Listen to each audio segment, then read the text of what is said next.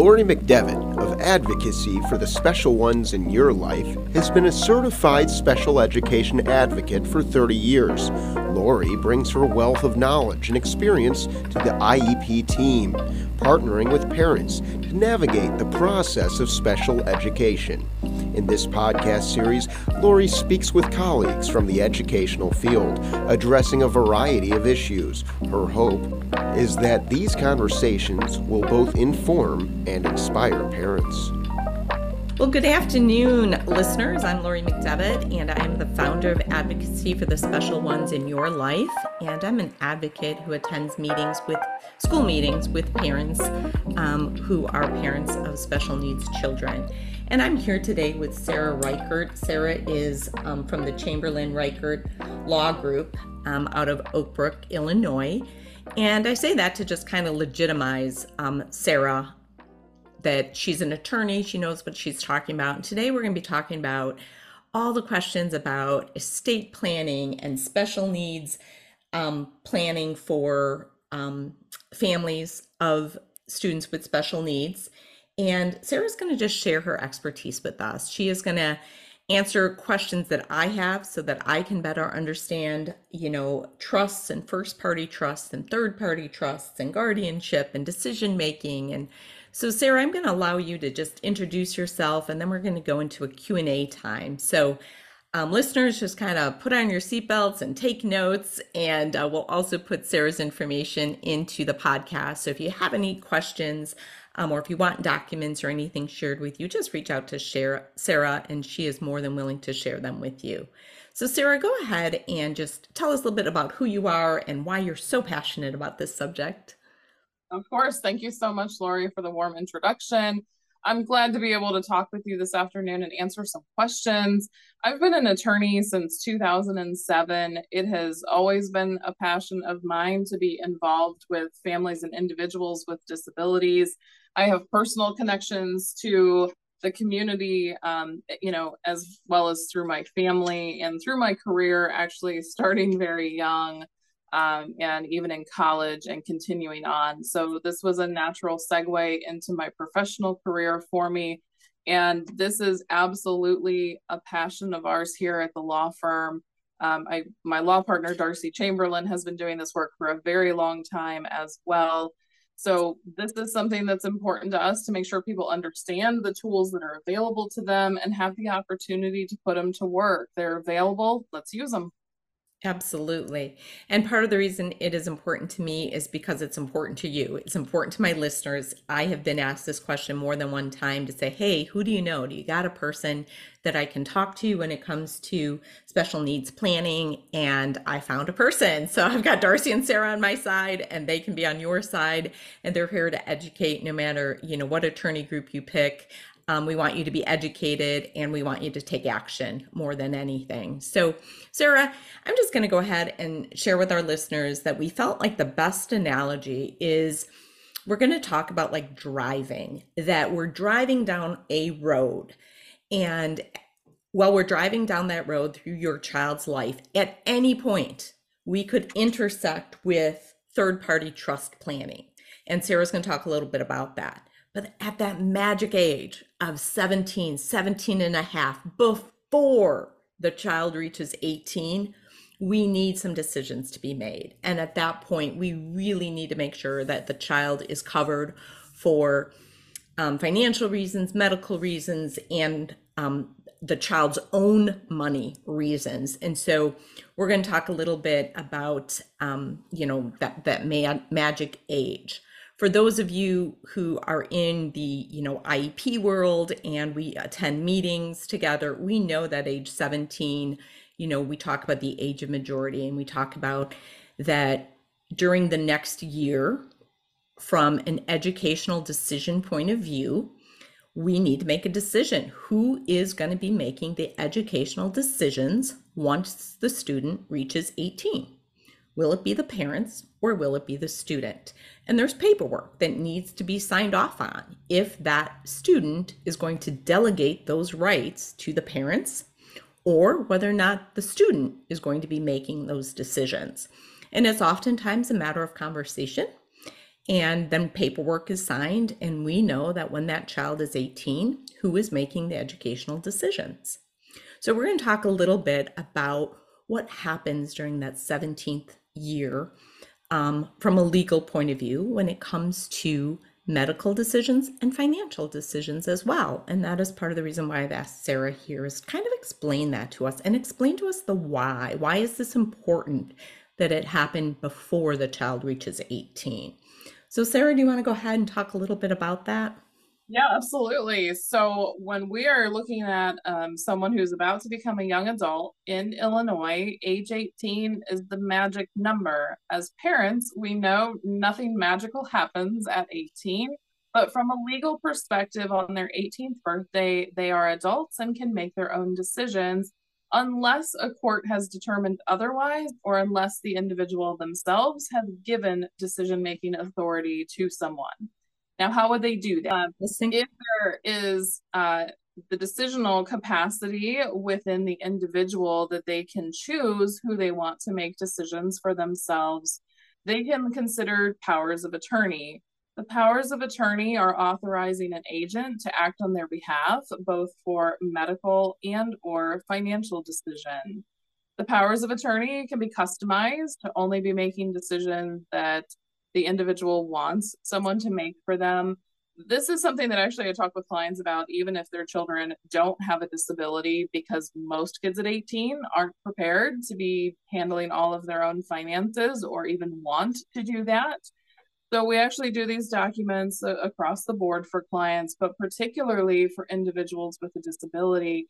If they have the ability to make their own decisions, powers of attorney can be a great option.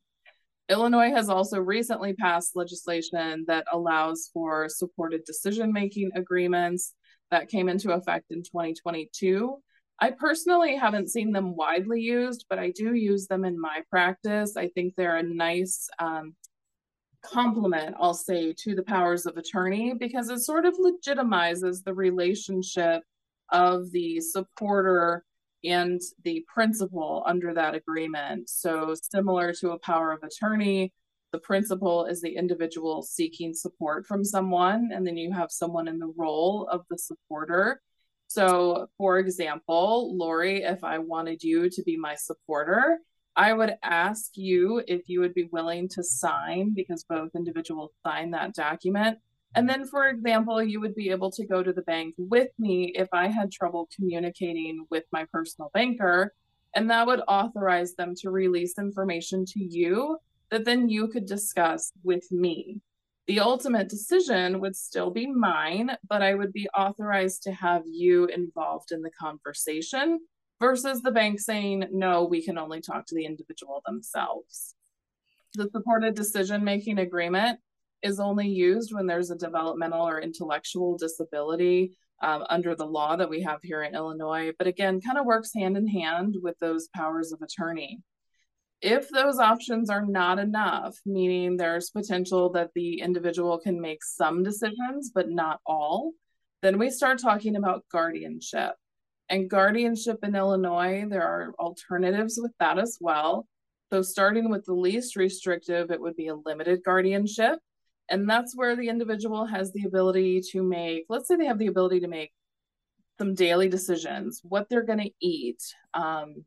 Maybe they can decide what classes they want to take, or some preferences regarding a day program or community classes that they would want to take.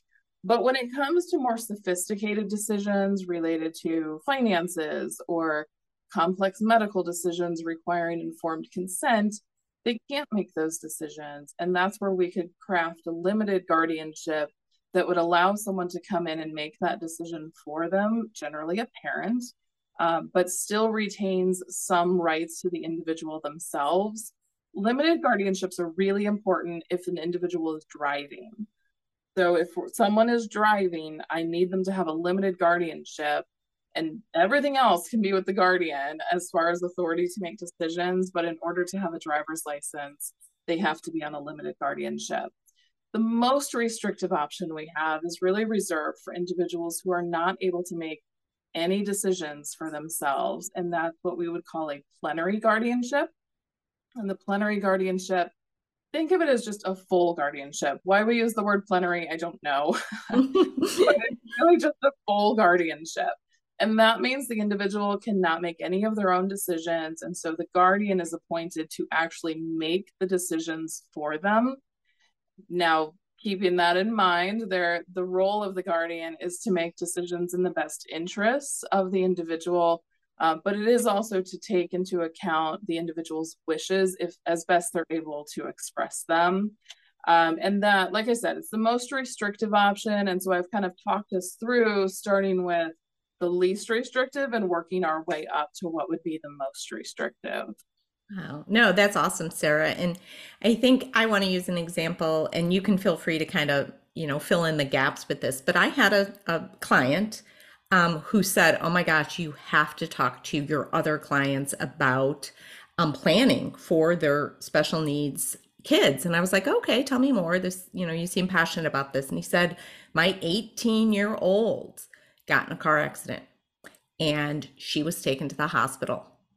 And it was really, really hard for the family because as an 18-year-old, she had decision-making responsibility, but she didn't have the capacity to be making these major medical decisions, and they didn't have any paperwork. And so the parents felt absolutely helpless. The child is in a unique situation. She became dysregulated, and it was not pretty at the hospital. And so, Sarah, I know that's just one example where, like, the inside of me is like pleading to say, "Oh my gosh, get whatever you need to in order so that if the unthinkable happens, and your family is put in a position at a hospital, that you have all the paperwork and you can say, 'Oh, we planned for the unexpected. Here it is.'" So, Sarah, maybe you can fill in the gaps with a situation like that where the parents felt absolutely helpless. Sure, of course. So when you're talking about those sudden situations where you need the authority to act on behalf of someone, that's exactly what we're trying to do is plan for the what ifs of life, right? I always have people come in and I warn them it's not really going to be a fun conversation because we're going to talk about a lot of unpleasant things that may come up.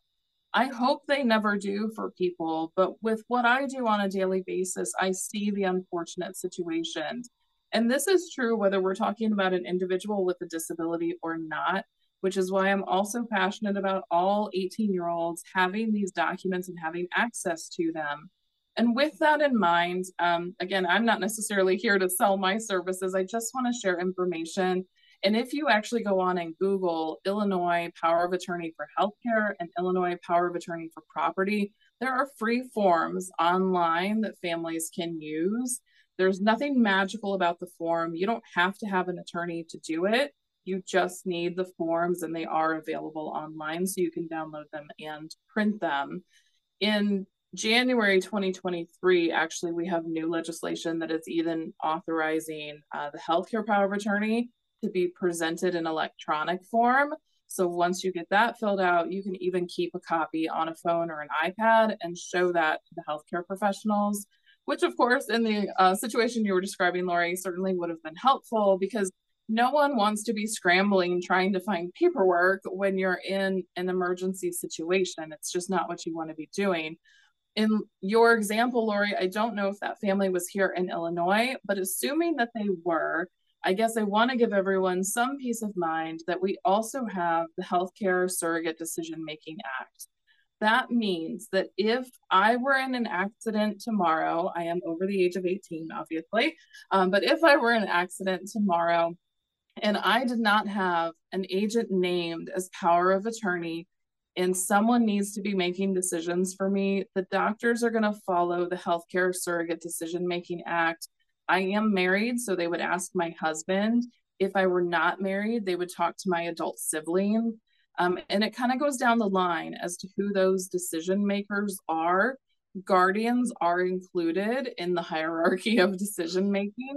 So that can give some peace of mind, but there's no doubt that actually completing the forms and choosing the person that you want it to be is the best way to go, and to kind of prevent those oh shoot situations where surprises are happening. Yes, absolutely. So yeah, thank you so much for that and giving.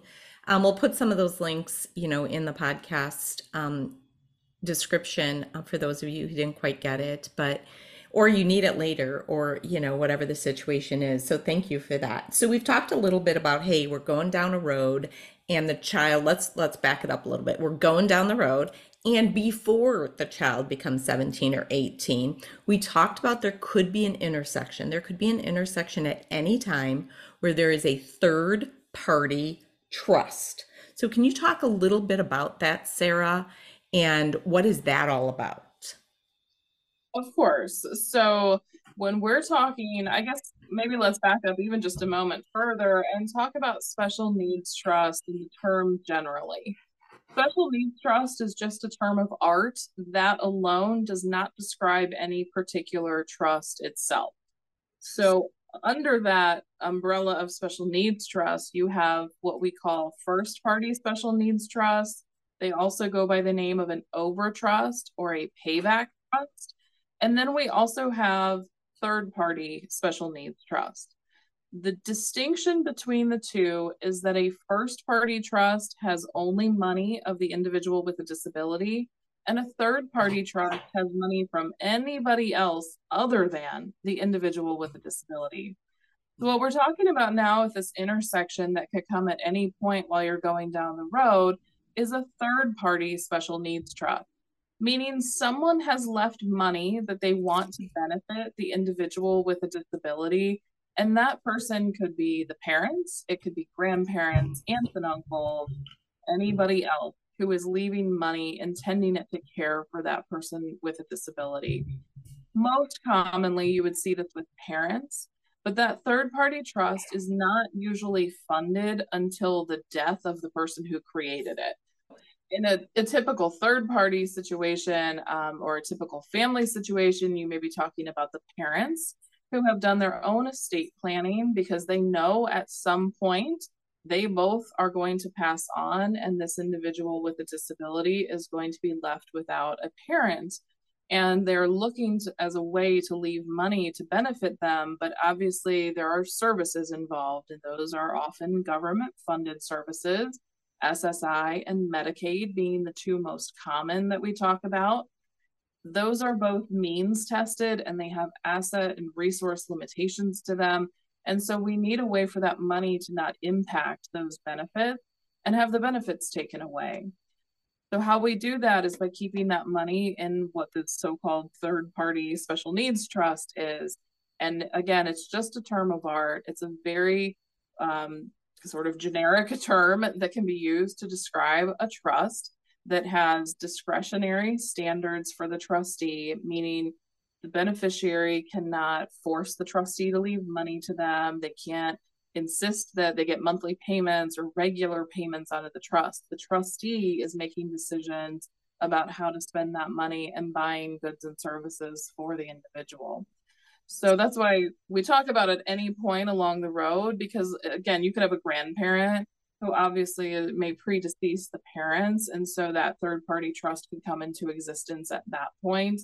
Or it could all funnel down to the parents, and then the parents need to be doing that planning and leaving a third party trust so that at their eventual death, that money is held in trust for that beneficiary. Very good. Then explain that to me, Sara, so help me to understand this. So let's say as a parent, I have created a trust, and for my child with a disability and for children without disabilities, correct? There could be trusts for both, and you're shaking your head yes. So, okay. So I could develop a trust at any path, intersection along their age. And then who decides how that trust is spent? Would I decide that prior to my death? So the trustee ultimately so let's back up. Lori, let's say you're going to do some planning. Okay. You and I have talked, and you're going to set up a special needs trust to provide for your kids later on. You have a child with a disability and you have a child without. So we have provided for each of them, but now we're going to focus on this special needs trust for the child with a disability. When we're talking about that trust, you are naming a person who is going to manage that money for that individual, and that is your trustee. You can change that throughout your lifetime. You are welcome to modify who that person is, because today you might say it's my brother, and then maybe he predeceases you or something else happens. And so you need to name a friend who would serve in that role. Obviously, there's lots of considerations when choosing who's going to be that person. The most important, of course, being that they're trustworthy and you think they would actually do a good job of managing the money and caring for the beneficiary. You want to make sure they're actually going to look out for that person and not just spend the money on whatever or not spend the money, right? The idea is to use the money for the beneficiary. So you just want to choose someone in that role who you think best aligns with what your goals are.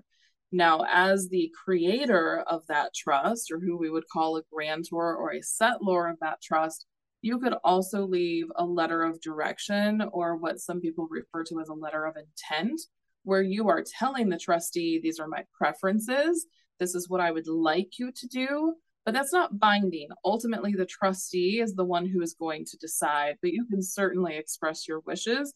And if you've chosen the right trustee, they would honor your wishes. Absolutely. No, I think that's really good. And then I know that I get confused, and I'm going to guess that there's at least one listener out there getting confused. So when you said that there's SSI out there, how and that a trust will not impact the disability income, can you talk about that just a little bit more clearly? Of course, of course. So when we're talking about Social Security benefits, we've got a couple of different types of benefits that are available. You have SSDI, which is Supplemental Security Disability Insurance, and then you have, Social Security. See, I get confused too. Social Security Disability Insurance, and then you have SSI, that is Supplemental Security Income. The SSDI is what all of us who are working pay into in FICA taxes, and that is an entitlement based on someone's work record. That could be the individual's own work record if they have enough work credits, or that could be based on a parent's work record if the parent has retired and they were deemed disabled by Social Security prior to age 22. SSI, on the other hand, is meant for people of very limited income and means. So your asset limitation on SSI is $2,000. The max benefit this year in 2022 is $841. So this is meant to essentially keep people from being impoverished. Obviously, preference would be to get SSDI if that's available to you. But if it's not, then we're talking about SSI. In Illinois, because at the age of 18, the child is considered an adult, there is no longer a legal responsibility for parents to pay for their children. So while we know we're not going to kick our kids out the door, the government recognizes that you are no longer legally obligated to pay or care for them. So that's why they become eligible to at least apply for SSI at the age of 18. To prepare to apply for SSI at age 18, you need to be aware of what your child has in assets in their own name. Social Security is going to look back 3 years. So by age 15, we need to be considering if someone has been gifting them savings bonds throughout their lifetime. That was a really popular gift for a while. Grandparents would send, the kids a savings bond every Christmas or every birthday. And we put them in a drawer and we completely forgot about them. Yeah. Now is the time when we are talking about 14, 15 to be thinking, I have a pile of savings bonds for my child and I need to think about how we're going to handle those. If possible, we're going to get them out of the child's name so that we're not having a problem with SSI. Little life insurance policies are another one that I see come up. So like all the Gerber Life commercials that we all used to see, you'd be holding your cute little baby and the Gerber baby face would pop up and it'd be like, get your insurance policy for pennies a day. And people did that. And that's absolutely fine. But it's all those things that we tuck away and just kind of forget about. So at age 15, we need to kind of go through the mental file and think, what is it that could potentially be in my child's name that is an asset to them? $2,000 is nothing. That number has not changed since like 1976 or something. $2,000 in the 70s was a lot different than $2,000 today. Right. So $2,000, you can get there very, very quickly, which is why we want to deal with them. So once you go through that list of mental assets in the file cabinet that you have, figuring out what assets would be in their name, you're going to be in a much better position than when you turn 18 to actually go ahead and apply for SSI. Otherwise, when you turn 18, that's exactly what you're doing with the child. You're figuring out these are the assets in their name. Now, how do we deal with them? If they're minimal assets, you would want to look into an ABLE account. An ABLE account, best description I can kind of give to this is it's like a hybrid. It's got some qualities that look like a first party special needs trust, but it's definitely not a first party special needs trust. An ABLE account is a nice way to save a little bit of money for the individual with a disability, but it's not going to count against SSI. Social Security does not look at what's in an ABLE account. There are qualifications to open an ABLE account. You can only have one throughout the entire United States. So you can choose. We live in Illinois. You can pick the Illinois ABLE account, or you could pick a different state. I used to recommend other states, but now Illinois has made some changes, and I think the Illinois one is just fine. So you would open up an ABLE account, and you could take that money. Let's just say you've got $4,000 that's in the individual's name. You could take that $4,000 and you're going to put it in the ABLE account, and then you can apply for SSI because SSI isn't going to look at the ABLE account. The rest of the requirements to have that ABLE account are that the person had an onset of disability prior to age 26, which if we're talking about an 18-year-old, no problem there. And then you have to certify that the individual does in fact have a disability. Obviously, if you are going to be able to qualify for SSI or SSDI, that is likely the case anyway. Or if there's a guardianship in place, there's lots of ways that you can certify. And most of the time online, they are still just asking for whoever is opening the account to click a button that says, I certify this person has a disability and qualifies. The ABLE account money can only be used for qualified disability expenses. Qualified disability expenses are determined by the IRS. What I can tell you is that the category is extremely broad. So while I always give that as a caveat or a potential downside of the ABLE account, the reality is it's not much of a limitation and it's still an amazing resource for families. That is great. So, quick question with that one. What I heard you say earlier was there was a category that qualified under either intellectual disability or a developmental disability. When you're talking about the ABLE account, is it any disability or does it still need to be under the developmental disability or the intellectual disability? Any disability. The intellectual and developmental disability is really only a distinction that I make when we're talking about the supported decision-making agreement. And that's because the legislator actually put that in as a requirement to use the supported decision-making agreement. Got it. But that ABLE account and talking about SSI, it can be any disability, correct? Correct. Okay. No, I appreciate that as well. So again, I feel a little bit, like I told you, a little bit like a fire hose, but there's a whole lot of terms here. So if anybody in the audience is feeling that way, re-listen to the podcast, listen to it on, half speed, really hear what Sara is saying, or, Sara, you will be offering some documents. I know you've got a sheet with some terms and so forth. Tell us a little bit about what they could do if they have additional questions. And I know we haven't really even talked about first party trusts, which we will get to. But at this point, if somebody is just saying, oh my gosh, I wasn't listening as closely as I coulda, shoulda, woulda, tell us a little bit about where they could find some documents. Sure, of course. So I'm happy to provide documents for Lori to be able to post for everybody so that you can see them.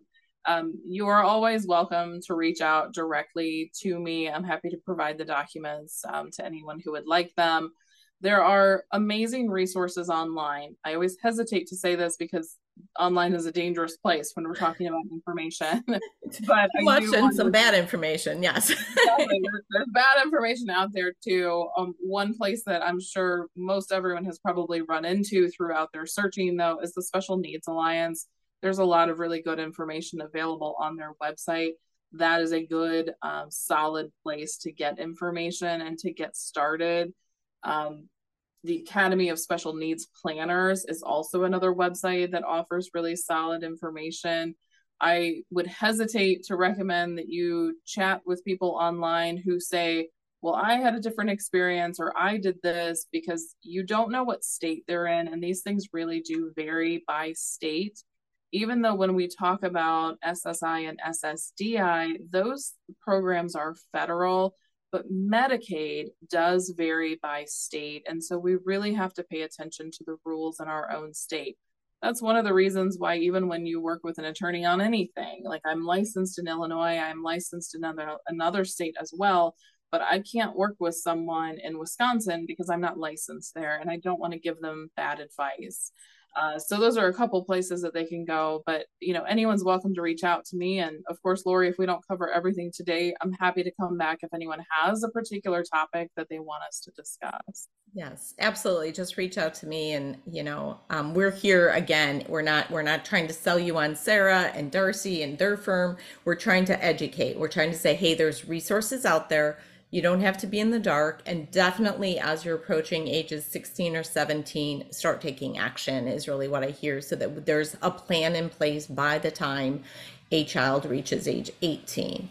So I'm definitely hearing that loud and clear, especially in the state of Illinois, or whatever state you're in when you become that legal adult. So we're just trying to kind of cover you. And my heart, as anybody who knows me knows, it is for students with disabilities. It's for the parents. I want to advocate to say, get help. And, if I can do anything to help, that is definitely where my heart is. And I know Sara well enough to know that's where her heart is as well. So the last thing that we mentioned, Sara, that we haven't really talked too much about was kind of that path of first party trust. And the way you described it to me, it becomes the child with a disability, their own money. So can we talk a little bit about that as we, think about coming up here? Absolutely. So you got it, Lori. It is the individual with disability. It's their own money. So this is kind of a situation where, say, an ABLE account isn't enough, right? Maybe the individual is receiving a personal injury settlement. That could even happen as a child, or somebody has left them an inheritance that was not in a special needs trust. They're going to outright receive an inheritance from someone, and that amount is not appropriate for an ABLE account. So that's when we're talking about a first party special needs trust. The first party special needs trust is called that because it's their own money. The other terms that you're going to hear are OBRA, which stands for Omnibus Budget Reconciliation Act of 1993. This is some high level stuff at this point, Sara. Right? I know, it's a lot. Or you're often also going to hear it referred to as a payback trust. The reference to a payback is the distinguishing characteristic of this trust, is that at the beneficiary's death, there is a payback provision, and that payback provision is going to pay back any and all states that have paid out of their Medicaid program for the beneficiary. So, for example, the trustee at the death of the beneficiary is going to contact Medicaid and say, we need a payback number. Medicaid is going to respond after a long period of time and say, here's your payback. And if that amount of money is in the trust, the trustee is writing a check to Medicaid to pay that off. If there's not enough money, so be it. They get what's left in the trust. Sometimes there's enough money in the trust that then money is left over and goes to ultimate remainder beneficiaries, but most of the time that money goes to Medicaid. That tends to scare people They hear, oh my gosh, this money is going to go to Medicaid. Why would I do this? Couple reasons why we do this. Again, we're trying to protect SSI and Medicaid benefits, Medicaid waiver programs, all of those things that are means tested or require you to have very low resource limits. So we need that money sheltered from those programs so the programs aren't looking at it. The other thing is that this money is intended to be used during the beneficiary's lifetime. So we're not trying to keep it for their eventual death. We are holding this money aside so that SSI and Medicaid don't count it. And then we are using that money to supplement for things that Medicaid won't pay for, programs and services that Medicaid won't pay for, medications that Medicaid won't pay for, dental work. We are using it to supplement their lifestyle, the phone bill. You know, maybe your child likes to have an iPad with data coverage on it. That's expensive and is paid monthly. And that trust that they have can pay for those things. So the idea is that if there's anything left at the trust termination, which is the beneficiary's death, that sure, that amount is going to go back to Medicaid, but it's going to be so small that it's inconsequential. And you're going to work with your trustee, and the trustee is going to be working with professionals who are going to help them use that money. Now, when we're talking about this OBRA first party payback trust, if your child has money and you need the OBRA trust, generally the parents are going to be the trustees. So the parents are going to know how to use this money. I work with a lot of parents and we talk about how to actually make trust disbursements, how to reimburse themselves for driving back and forth to the doctor's office, how to reimburse themselves when, you know, you go out to dinner as a family. Okay, you can't reimburse yourself for the whole dinner, but certainly for the portion that belongs to that beneficiary, you can reimburse yourself for that. So we're talking about how to use that money. And then, of course, there are other conversations about if you've done all these reimbursements, then how do the parents leave the money for the benefit of the child? So it all strings together. But this particular piece is just about what to do when the individual with a disability has too much money. We call it over-resourced. They just have too much that they don't qualify for SSI and or Medicaid. That's awesome. And I interrupted you when you were saying which act this was, because I was like, oh my gosh, now we're into high level things. So can you go back to when we talked about that first party trust, which act that was referencing so people can hear it more clearly? Of course, it's the Omnibus Budget Reconciliation Act of 1993. There you go. And we will go ahead and put more information about that into Sara. And part of this, our hope is to not overwhelm you. Our hope is to say, hey, there are decisions to be made and there are people to help you make those decisions. There's Sara and Darcy or, any law firm that specializes in this, their caution is don't just pick anybody, make sure it's in your state and they're qualified to do what they do. And of course, my heart is, I want the parents, protected. I want the child protected. I want these decisions made so that, both the educational, the financial, and the medical decisions, to be covered. So Sara, thank you so much for just joining me today and starting the conversation, because I think we could probably do 6 more podcasts about every single one of these. But thank you for starting the conversation and sharing the road here that these parents are on. I will let you say goodbye. And again, my name is Lori McDevitt. I'm from Advocacy for the Special Ones in Your Life. And thank you, Lori. It was my pleasure to be here today and to talk to you and hopefully give some good information to families. And it's my hope that all of you understand that there is help available to you. You don't have to go this alone, and just reach out. There are resources available. Thanks so much. Yeah, thank you very much. And please reach out to either one of us with questions. We'll put our contact information in the podcast description. Thank you.